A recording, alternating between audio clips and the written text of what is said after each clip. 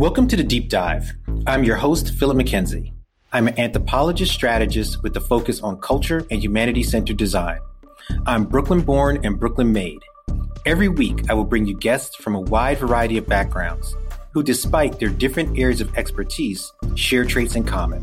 They aim high, push boundaries, and make things happen. Their experiences drive insights.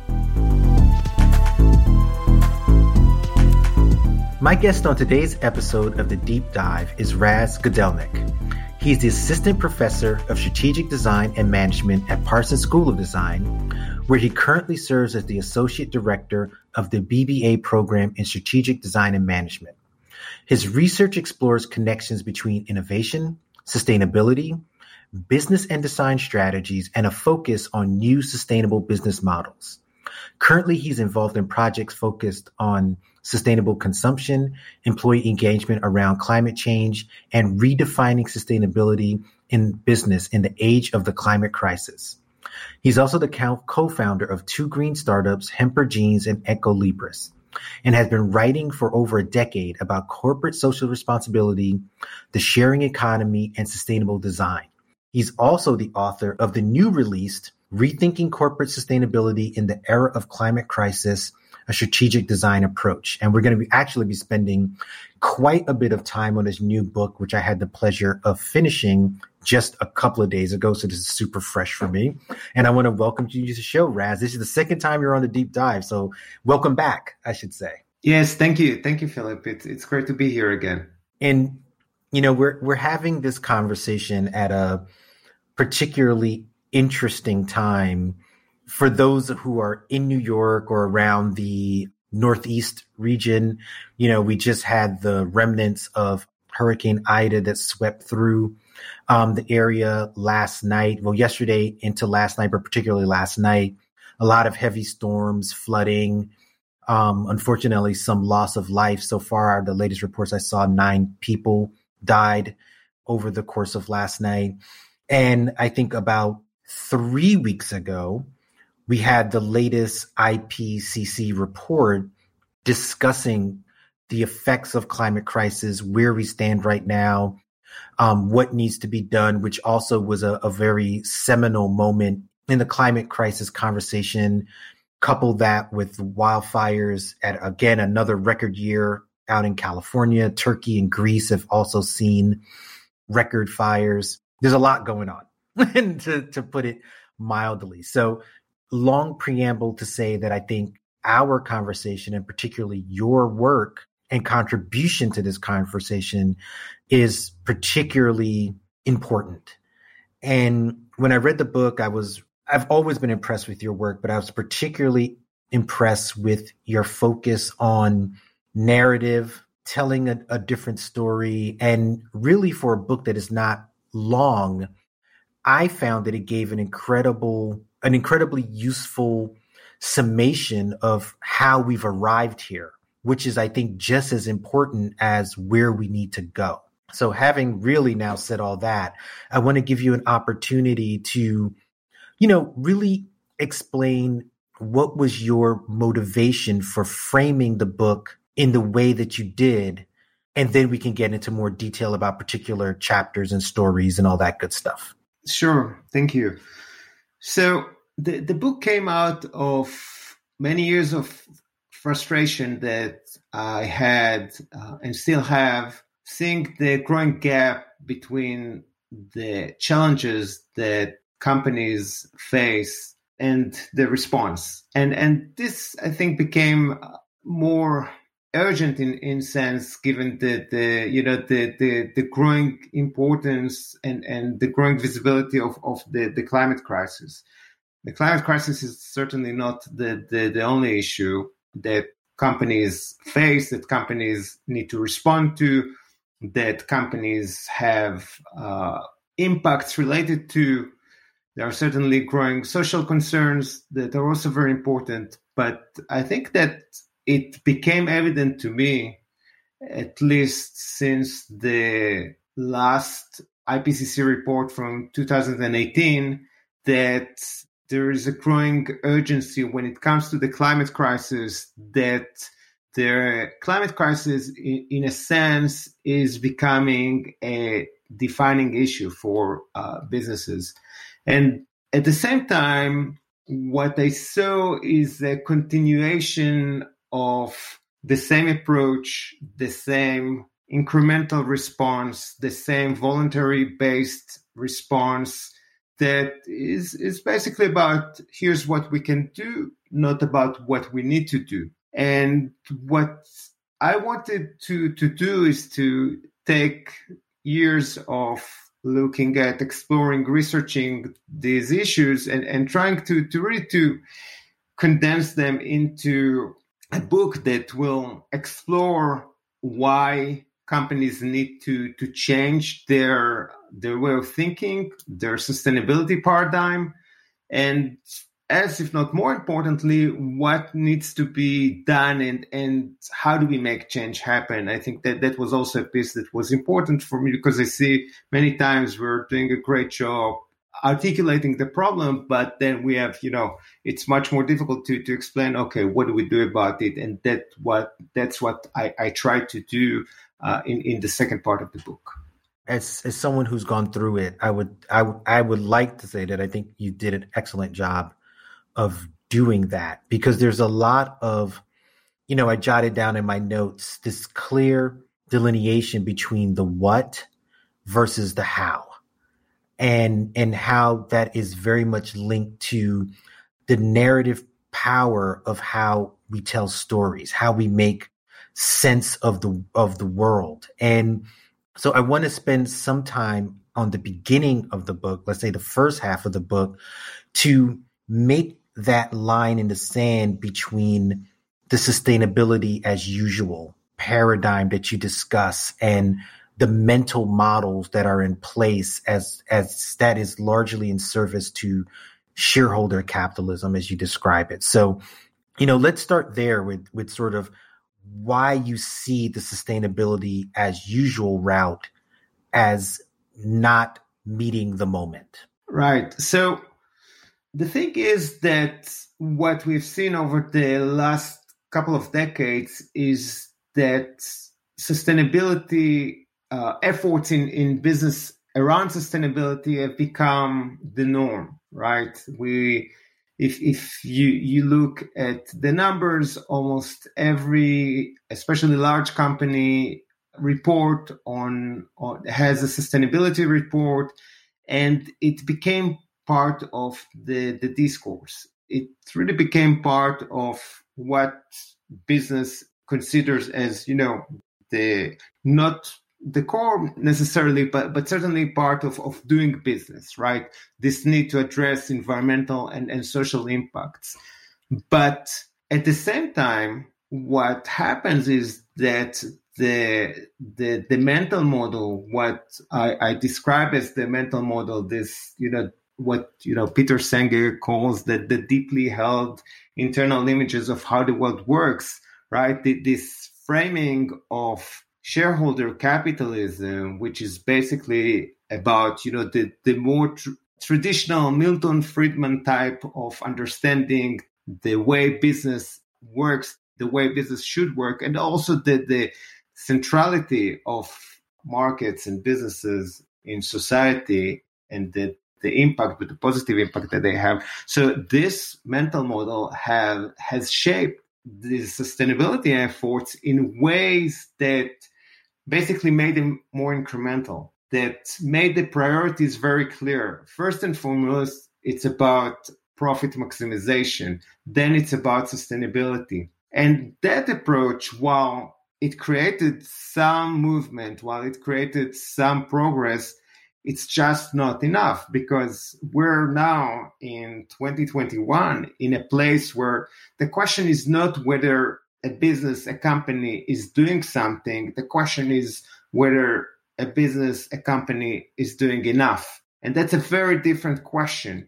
And that's a question that sustainability as usual, sustainability that is limited by the mental model of shareholder capitalism, is not capable of providing an adequate response. It's not able to meet this bar.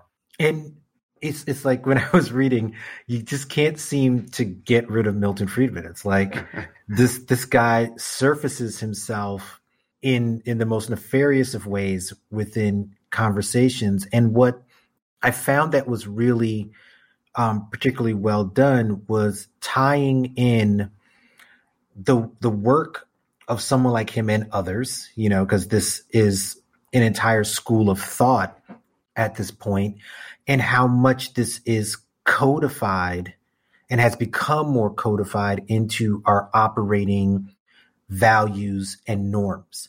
So in many ways, it sounds as if the shareholder capitalism mindset presupposes any other system.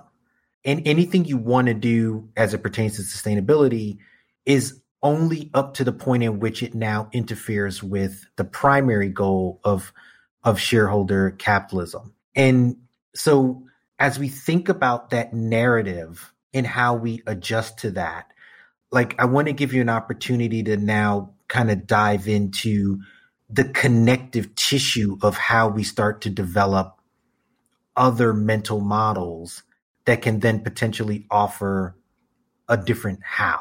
Right. So I want first to maybe to comment on Friedman. And I think that, I mean, I don't agree with, many of his positions, but in a way he was a genius, and just in terms of being, a prominent economist, but in terms, of a storyteller, he managed to develop and popularize a story, right? A narrative that became the dominant story in business. And what he, I think, understood is the importance of telling, a simple story that everyone can understand, that everyone can relate to, that everyone can feel that this makes sense. And when I think about how to develop alternative narratives, I certainly see the need to create narratives along these lines, right?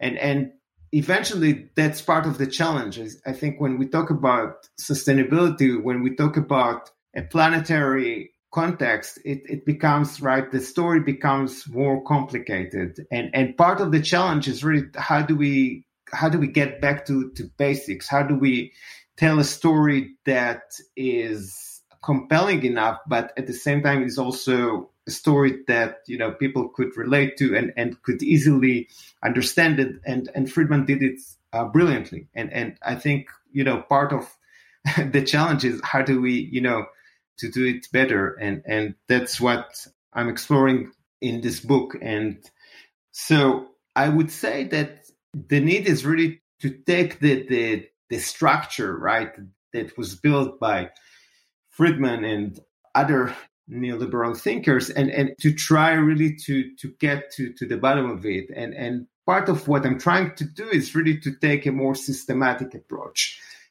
that is really, I mean, the book itself, right, I'm trying really to bring into it a strategic design approach, which to me is very much about looking into it from a systemic point of view. That is very much, I'm talking about this notion of dark matter, which is really about looking at the broader picture, not just at what we see, but also at what we don't see, but nevertheless is there and is powerful and helps shapes what we do see. So overall, what it means for me is really to think about how do we change the priorities, how we put sustainability first and everything else second. And that, in a sense, right, is what I'm looking at in terms of the what. I mean, I think that, some of the strategies and techniques and practices and so forth, right, this is more on strategic and even tactical levels. But overall, I think that first and foremost, right, we need to have that conversation on a systemic level, which eventually is really about understanding, right, the relationships that we have between companies and society, between companies and the planet, and, have an understanding of what a more accurate articulation of these relationships would eventually evolve into. I want to take that point a little further, but before we do, because as you mentioned, like the ideology of Milton Friedman and distilling a story that has become so much the dominant story. I would love your thoughts on this. It just kind of sparked the thought as you were speaking. Is, do you think that Friedman, and I'm simplifying this for the sake of the question, that he was able to link his story to perhaps other dominant stories that have existed in what I'll call, again, very simplistically, sort of a Western capitalist story? I think about the popularization of the gospel of wealth that robber barons in the 1800s had, and that linked to sort of this survival of the fittest from a social perspective, right? That if you had money, this kind of very Protestant gospel of wealth ideology, the Andrew Carnegie's of the world, that JP Morgan's, if you had the money, Rockefellers, is because you earned it and it was your right to have it. And this was a very popular conceit that kind of powered, I would say, particularly American capitalism for a long time. And making a connection between that narrative that we're already believers in the heroism of capitalism, and then Friedman can come along and sort of inject something even more into that. So I preface that to say, do you think that part of our narrative shift is to uncover or link to alternative stories that could be just as compelling as the ones we already have?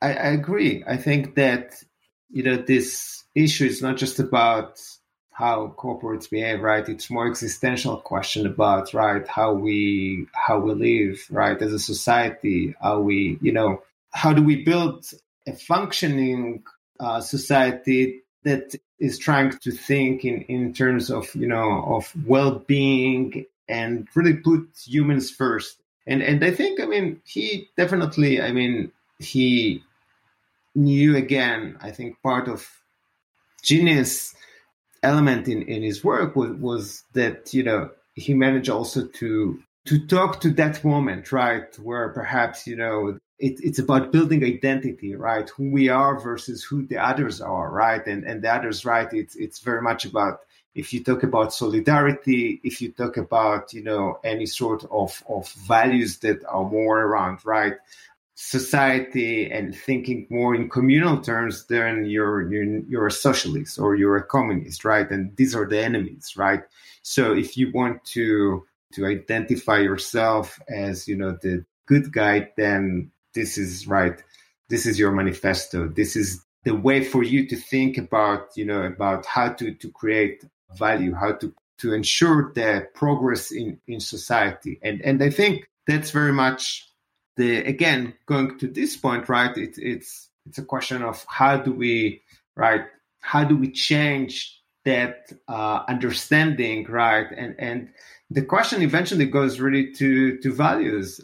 I agree. What do we stand for, right? What do we appreciate in terms of, again, the life as people on this planet? And I think that the challenge is creating a story that, again, connects to our identity.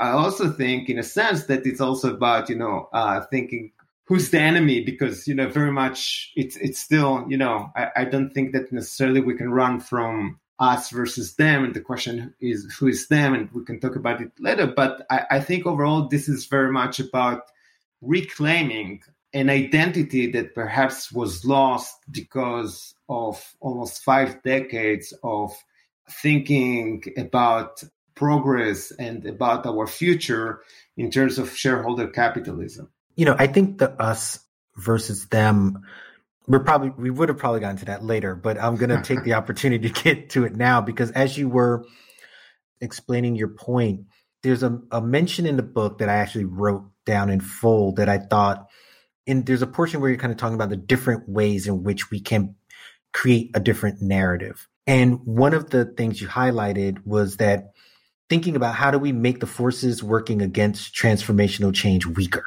And I really loved that point, not because I'm particularly looking for a fight, as someone who considers themselves largely a pacifist and not really looking to fight anybody, but in the sense of oftentimes when we are dealing with issues like sustainability and others, the conversation happens in this vacuum as if there hasn't been an opposing side that has tried to poison this entire conversation, right? Because I remember growing up in the 70s, dating myself, where a lot of these issues seem to be solved. And then not solved in terms of what we do, but we all kind of agreed for the most part.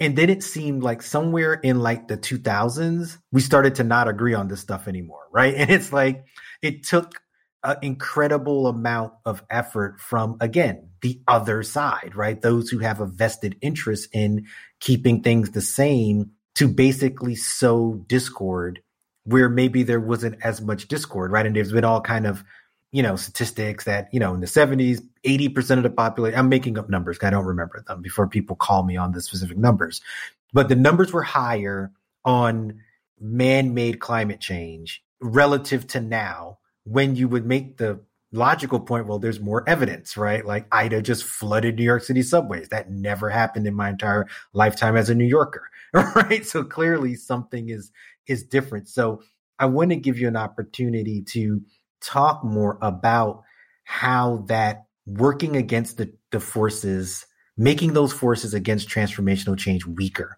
like how that is part of the narrative story. Because again, oftentimes I find that that's missing.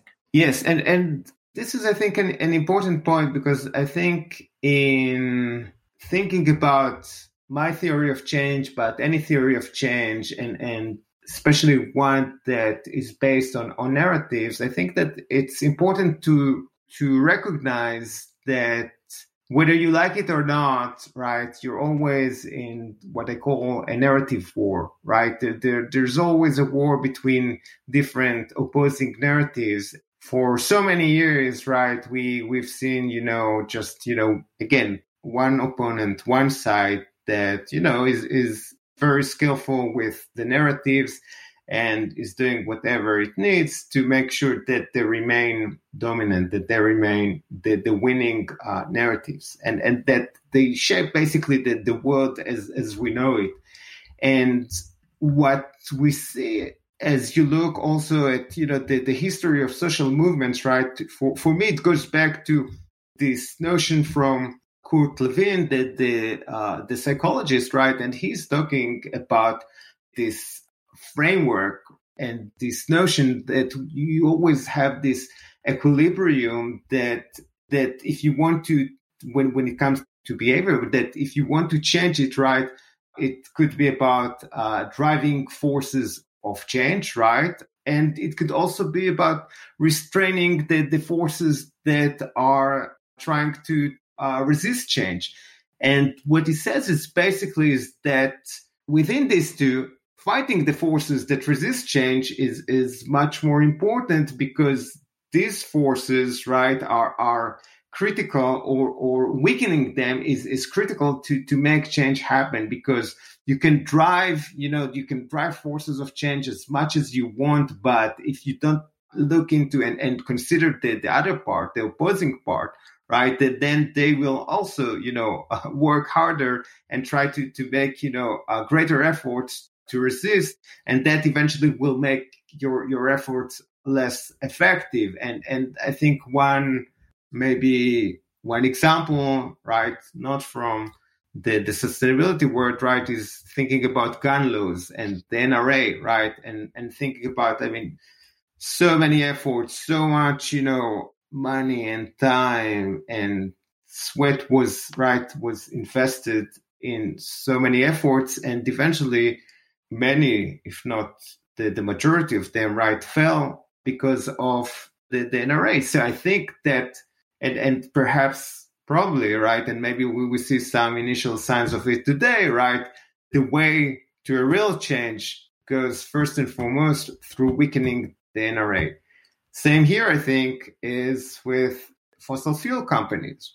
They have been a very powerful force trying to convince us for years, for example, that what we need to consider is our own carbon footprint rather than thinking about, about it from a more systemic point of view and what the role is. And they did a great job because they're still, they managed to stay in power again in terms of their impact and their business for so many years. And I think one part is, again, of this fight is understanding the need really to weaken them, right?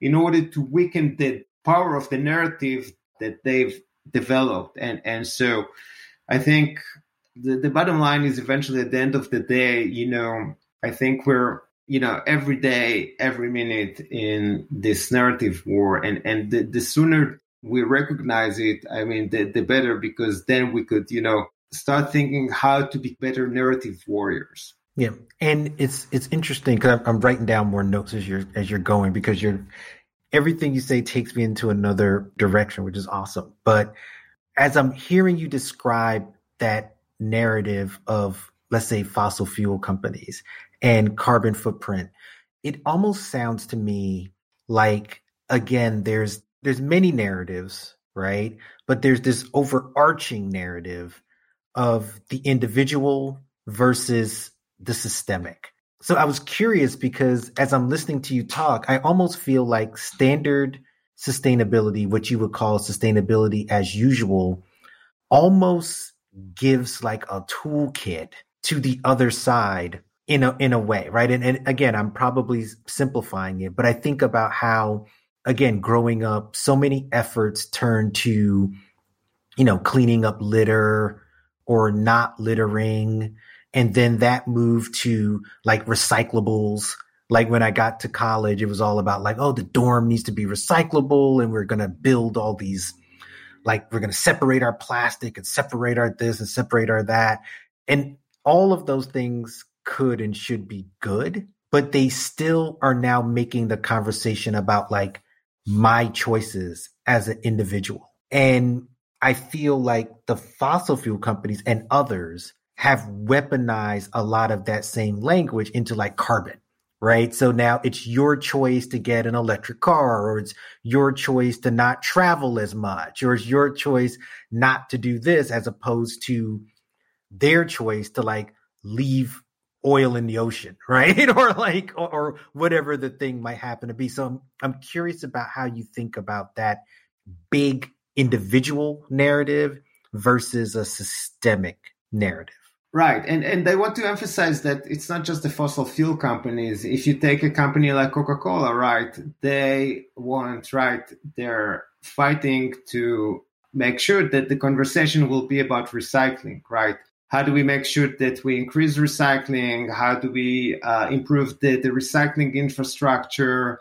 How do we use more recycled plastic and so forth? And again, it's all good, but, it's just not the right conversation that we need to have. In strategic design, we always talk about asking better questions.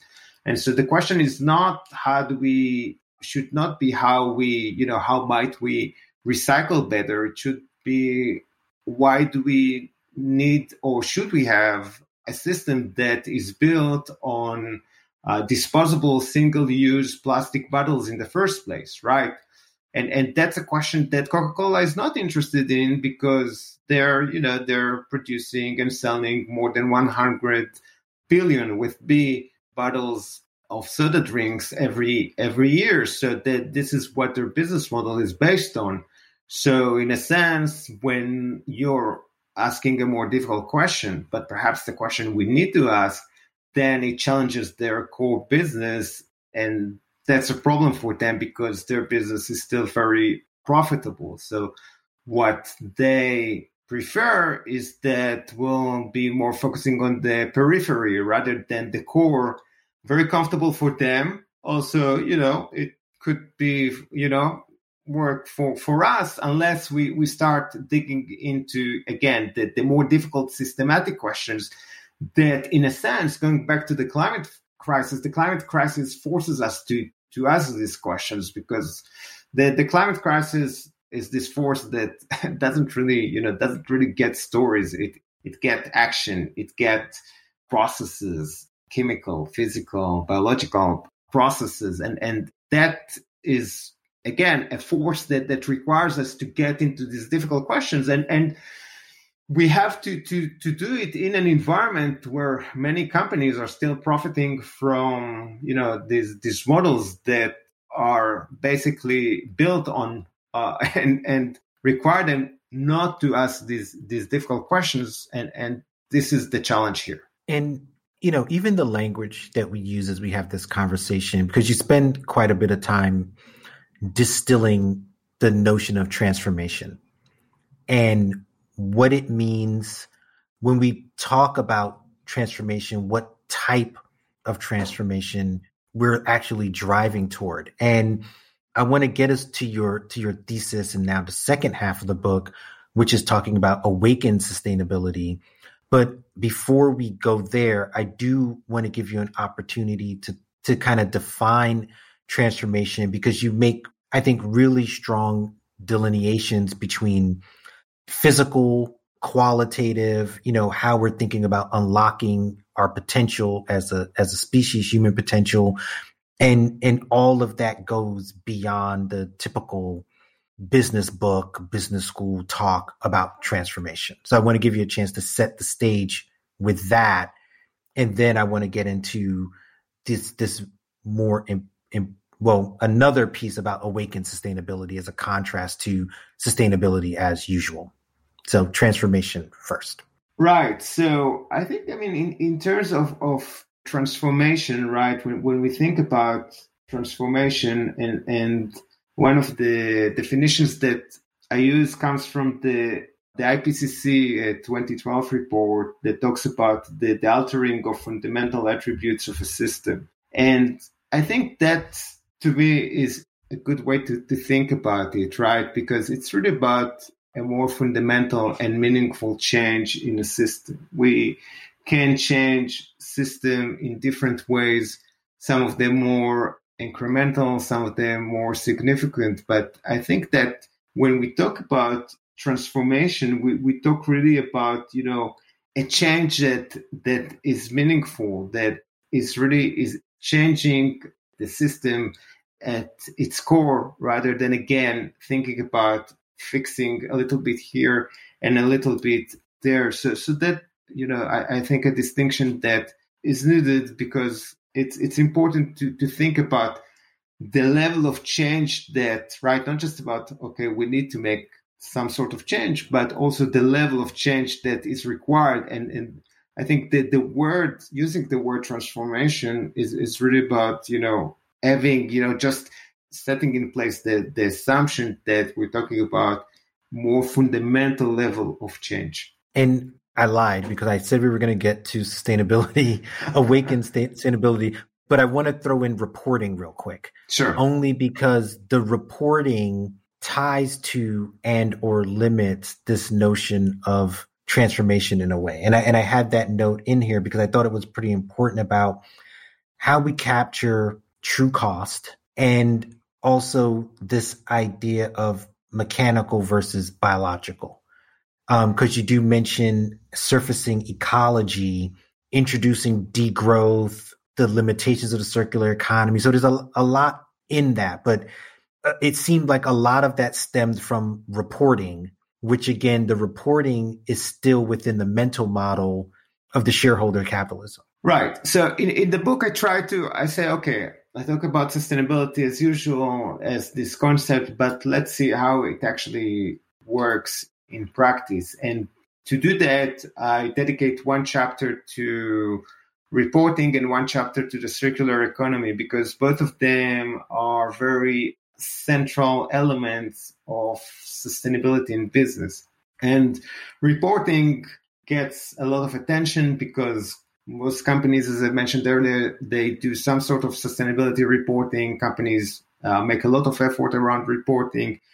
There is a lot of effort to improve reporting, but what basically we see is that reporting doesn't really work. The idea is that, there's this thesis that basically, the more companies and the better companies will report, then eventually it will lead to improved impact, because it will create more transparency. It will enable investors to see which companies do better and invest more in these companies. And that will, will create this loop where, more reporting will lead to more impact, that will lead to more reporting, and so forth. If you look at, different studies, you find that this theory of change doesn't really work, and that reporting is not really leading to better impacts or to better sustainability performance. It's just maybe leads to better reporting.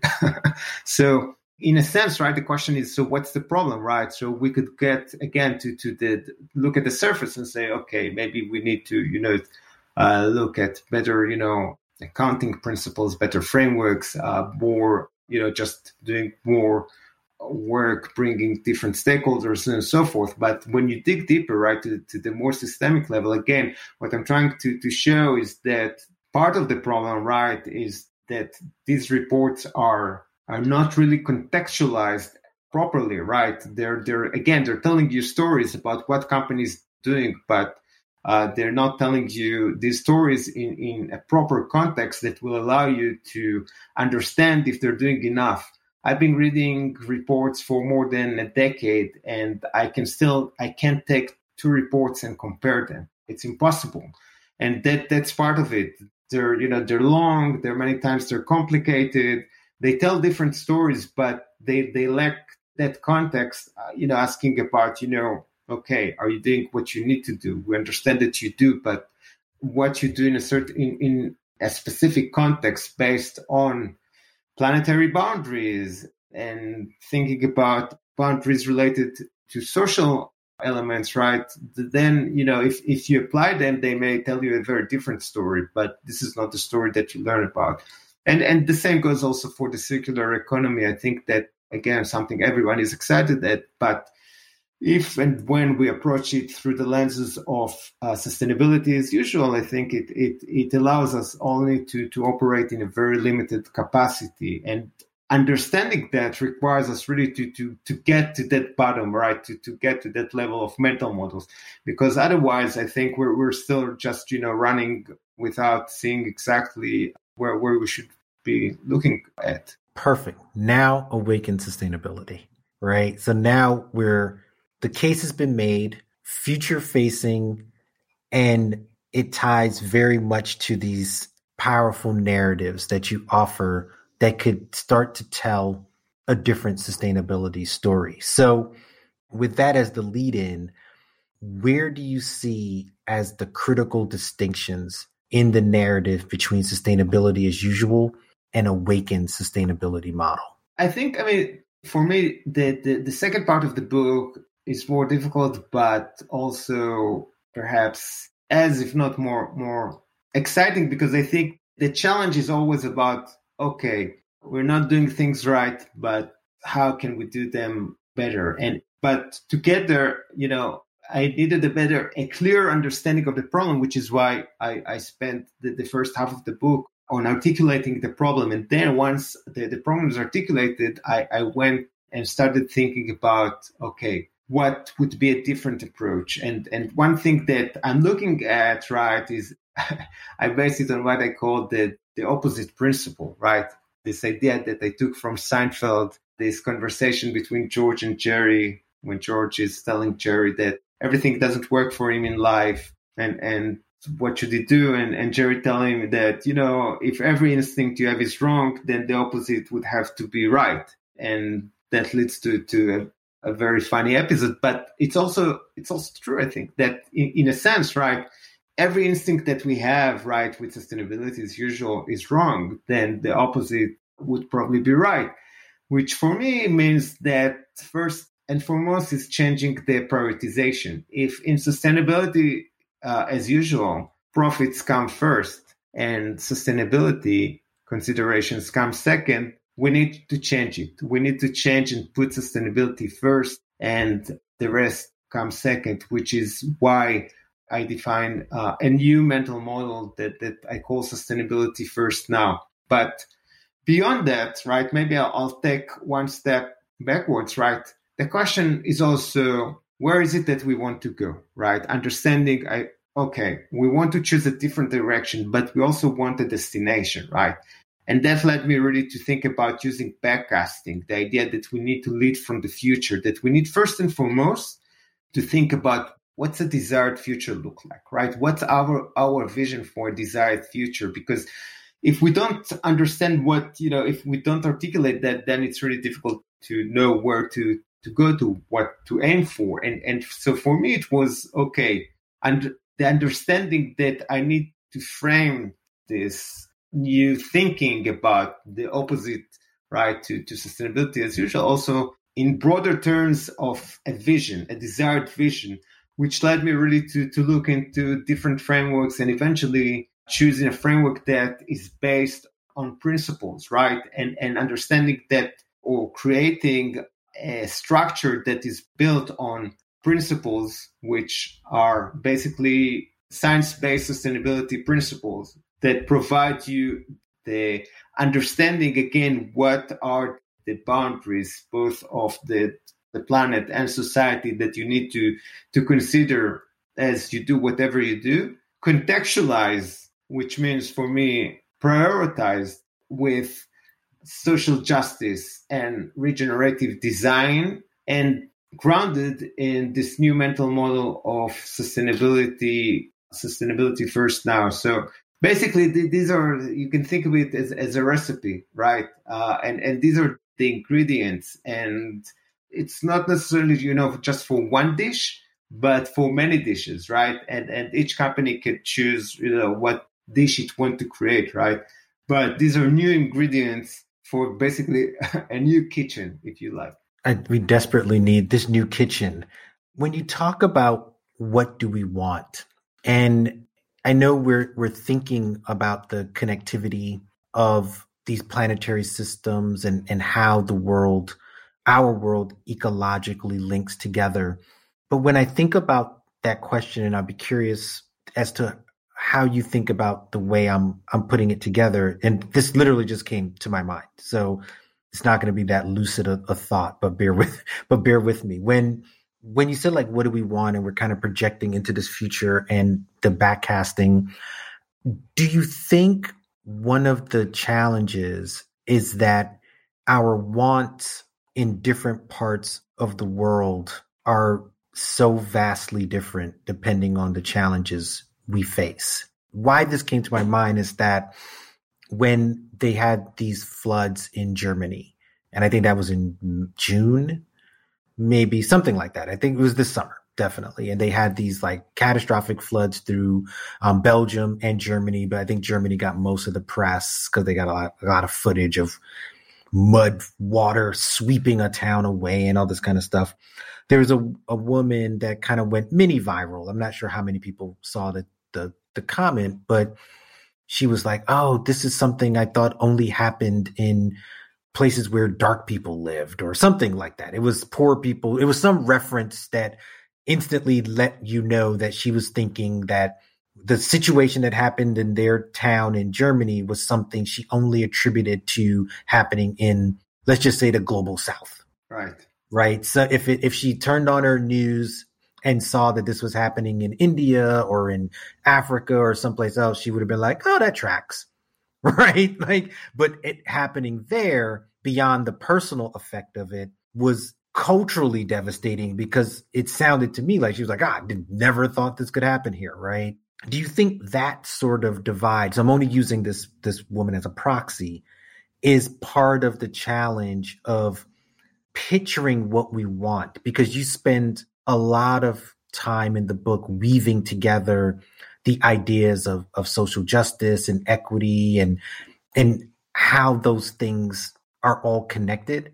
And I feel that sustainability is only catching up to those conversations, getting better, but still not where they should be. And others like you and many others are weaving that in quite intrinsically. So I'm curious as to how I presented it imperfectly. what you think about how do we get to a somewhat commonality of what do we want? Yeah, it's a great question. And I think to me, it's definitely this notion again of maybe 2 points. One is clarity, and one also about, us versus them. And I connect them in a way that it's really about thinking, right, that when we think about the issues, when we think about the problems, right, it's not everyone that is responsible, right? There's not equal responsible in an equal way, right? Some people are more responsible and some people have less responsibility. And I think it's important to recognize it and to recognize those that have the main responsibility and those that have the sheer responsibility for the impacts that are created, for the system that has developed and so forth, and are also the beneficiaries of this system. And I would say that when, I don't mention it too much, but when I talk about the transformation, I think that part of the way that I connect it eventually to thinking about, how do we bring together different narratives under one tent that could eventually serve the greater goal. I think in terms of, populism, right? And how do you bring populists from the left and from the right who will eventually be able to see, right, who are those that are responsible, right? And understand that there's, a very small percentage of the population worldwide, right, that doesn't really want us to understand that, they have, this responsibility, and they want us to think that we're all responsible. And I think once there's a greater recognition of that, there's also a greater ability to make what they're doing to reframe it as unacceptable. And I think hopefully that will enable also greater collaboration of the global South and the global North. But it requires an acknowledgement of the global North, right? That we're in a very different position, that we are, in also very privileged to, to be able to fight it perhaps with, with means that people in the global South don't have, and accept, right? And accept also the responsibility and hopefully the agency that we have, right, to make a difference. That's a really great way to frame it. I'm keeping an eye on the time because I want to get us to the final two segments of the show. But before I do that, I do want to ask one other question before we get to Off the Dome and the Drop, because it ties to the sustainability first now point that is so central to this new vision and this new narrative, and ask you about Allbirds, which, again, very timely in the news as of us recording this. And my own, not skepticism, not the right word, but my own sort of just keeping an eye on the situation is not something I'm deeply engaged in. I'm curious if you see their recent IPO announcement as heading toward the narrative that you laid out, which is sustainability first now. And then we'll get to the final two segments of the show. Yeah, I read their, the documents that they filed to the Securities and Exchange Commission. And it's a fascinating document, I would say, in terms of bringing together different pieces about, their sustainability commitment and trying to brand, the process as sustainable IPO and themselves as a sustainable public company. And I would say that while, it's easy to dismiss all of it as sort of, a PR effort and nothing but PR, I would say that it's interesting again to think about what they do in terms of expanding the discourse of business to really this was the first time that I saw a company that is talking in its IPO feeling about mentioning climate in terms of climate crisis. And I didn't see before a company that part of its mission is to reverse climate change, right? And so in a sense, right, perhaps there's still, I think it's still grounded in sustainability as usual, because in a way, right, becoming a public company, right, puts you in within certain limitations that, whether you like it or not, it moves you to a certain direction. Nevertheless, I mean, some of, right, are incorporated as a benefit corporation, and they're also, I mean, the fact that they put it out there, I think, and make it part of the conversation, make them, whether they want it or not, part of this narrative war, right? It brings, and so I would say this is interesting. I'm looking forward to see other companies that move to the next step and think about it, not just in terms of, more progressive sustainability as usual, but actually trying to move beyond it, to try to think not just how to show that sustainability and, that there is no tension between sustainability and profits, but are very clear and brave to say that, yes, sustainability can come first. These are the narrative warriors, right, that you talk about. That it's each one plays a different part in that. Some are going to address social norms. Some are going to address legal structures. Some are going to push, they're going to fight against those who are seeking to weaken our arguments, or we're going to seek to weaken theirs, which is why I wanted to bring it up, because I felt like they seem to be moving in a way that fits within the paradigm of narrative warriors, and now we have to wait and see. Because personally, one of the things I wrote about this last year is guarding against cynicism. I always feel like cynicism is in service to the powerful. And so we can critique, but we got to give people an opportunity if we can. So my own personal kind of editorial there. The book is great. I highly recommend it, not just because we've had this conversation, but I think it is a valuable blueprint on what we need to do going forward, but gave a very also useful synopsis of why we're where we are.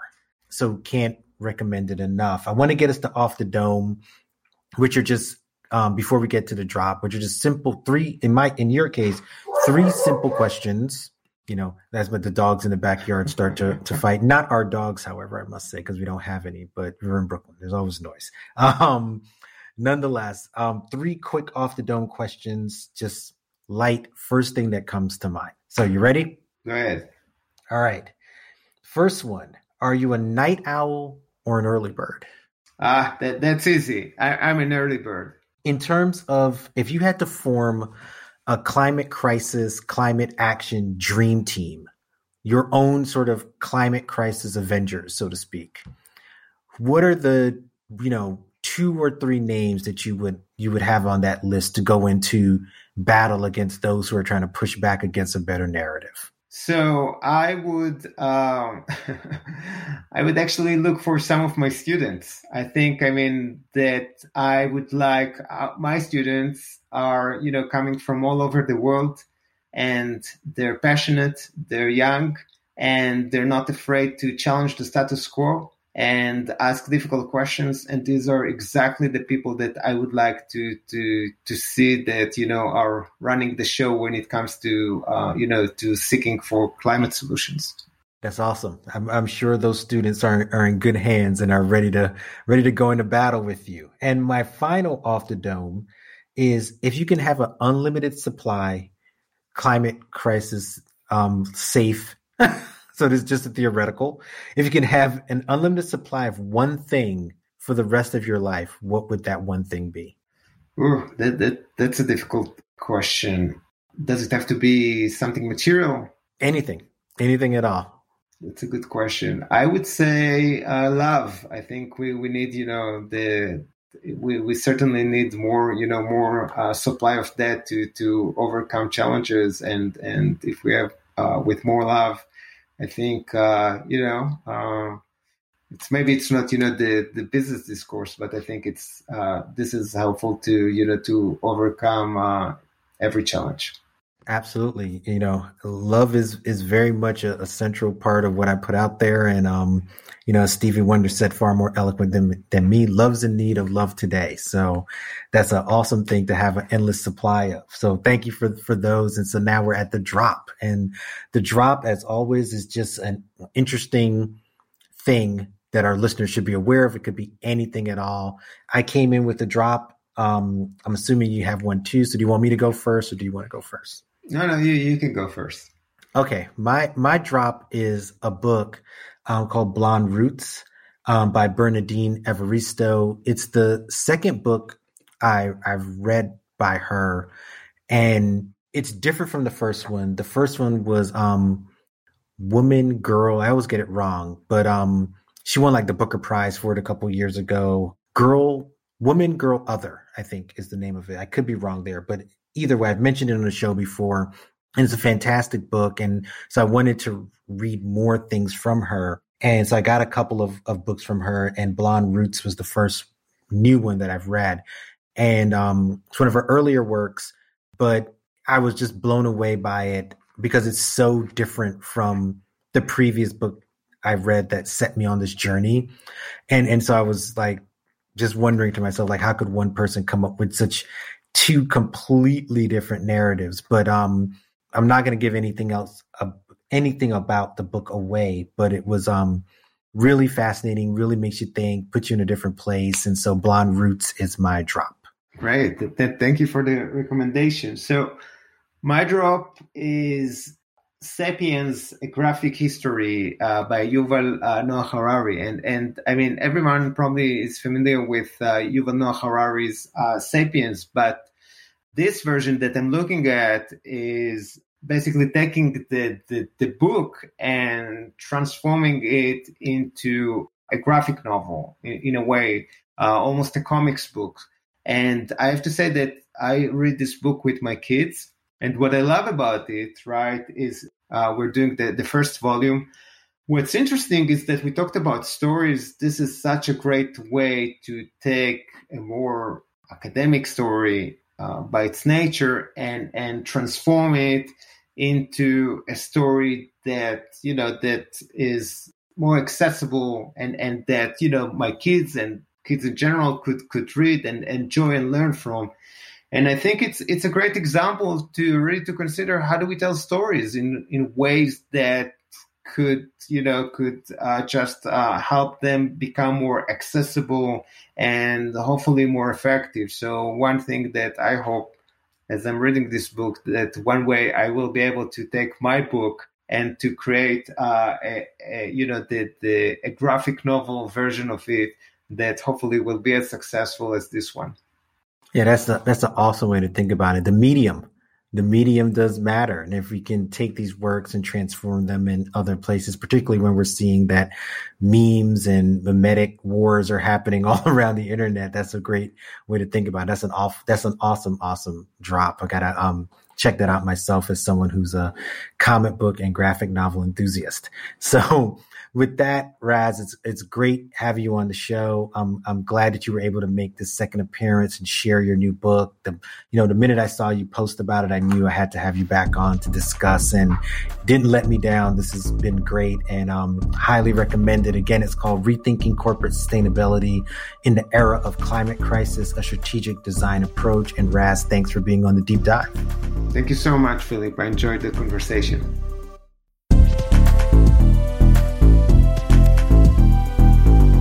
You can listen to The Deep Dive via Apple Podcasts and our website, thedeepdivepod.com.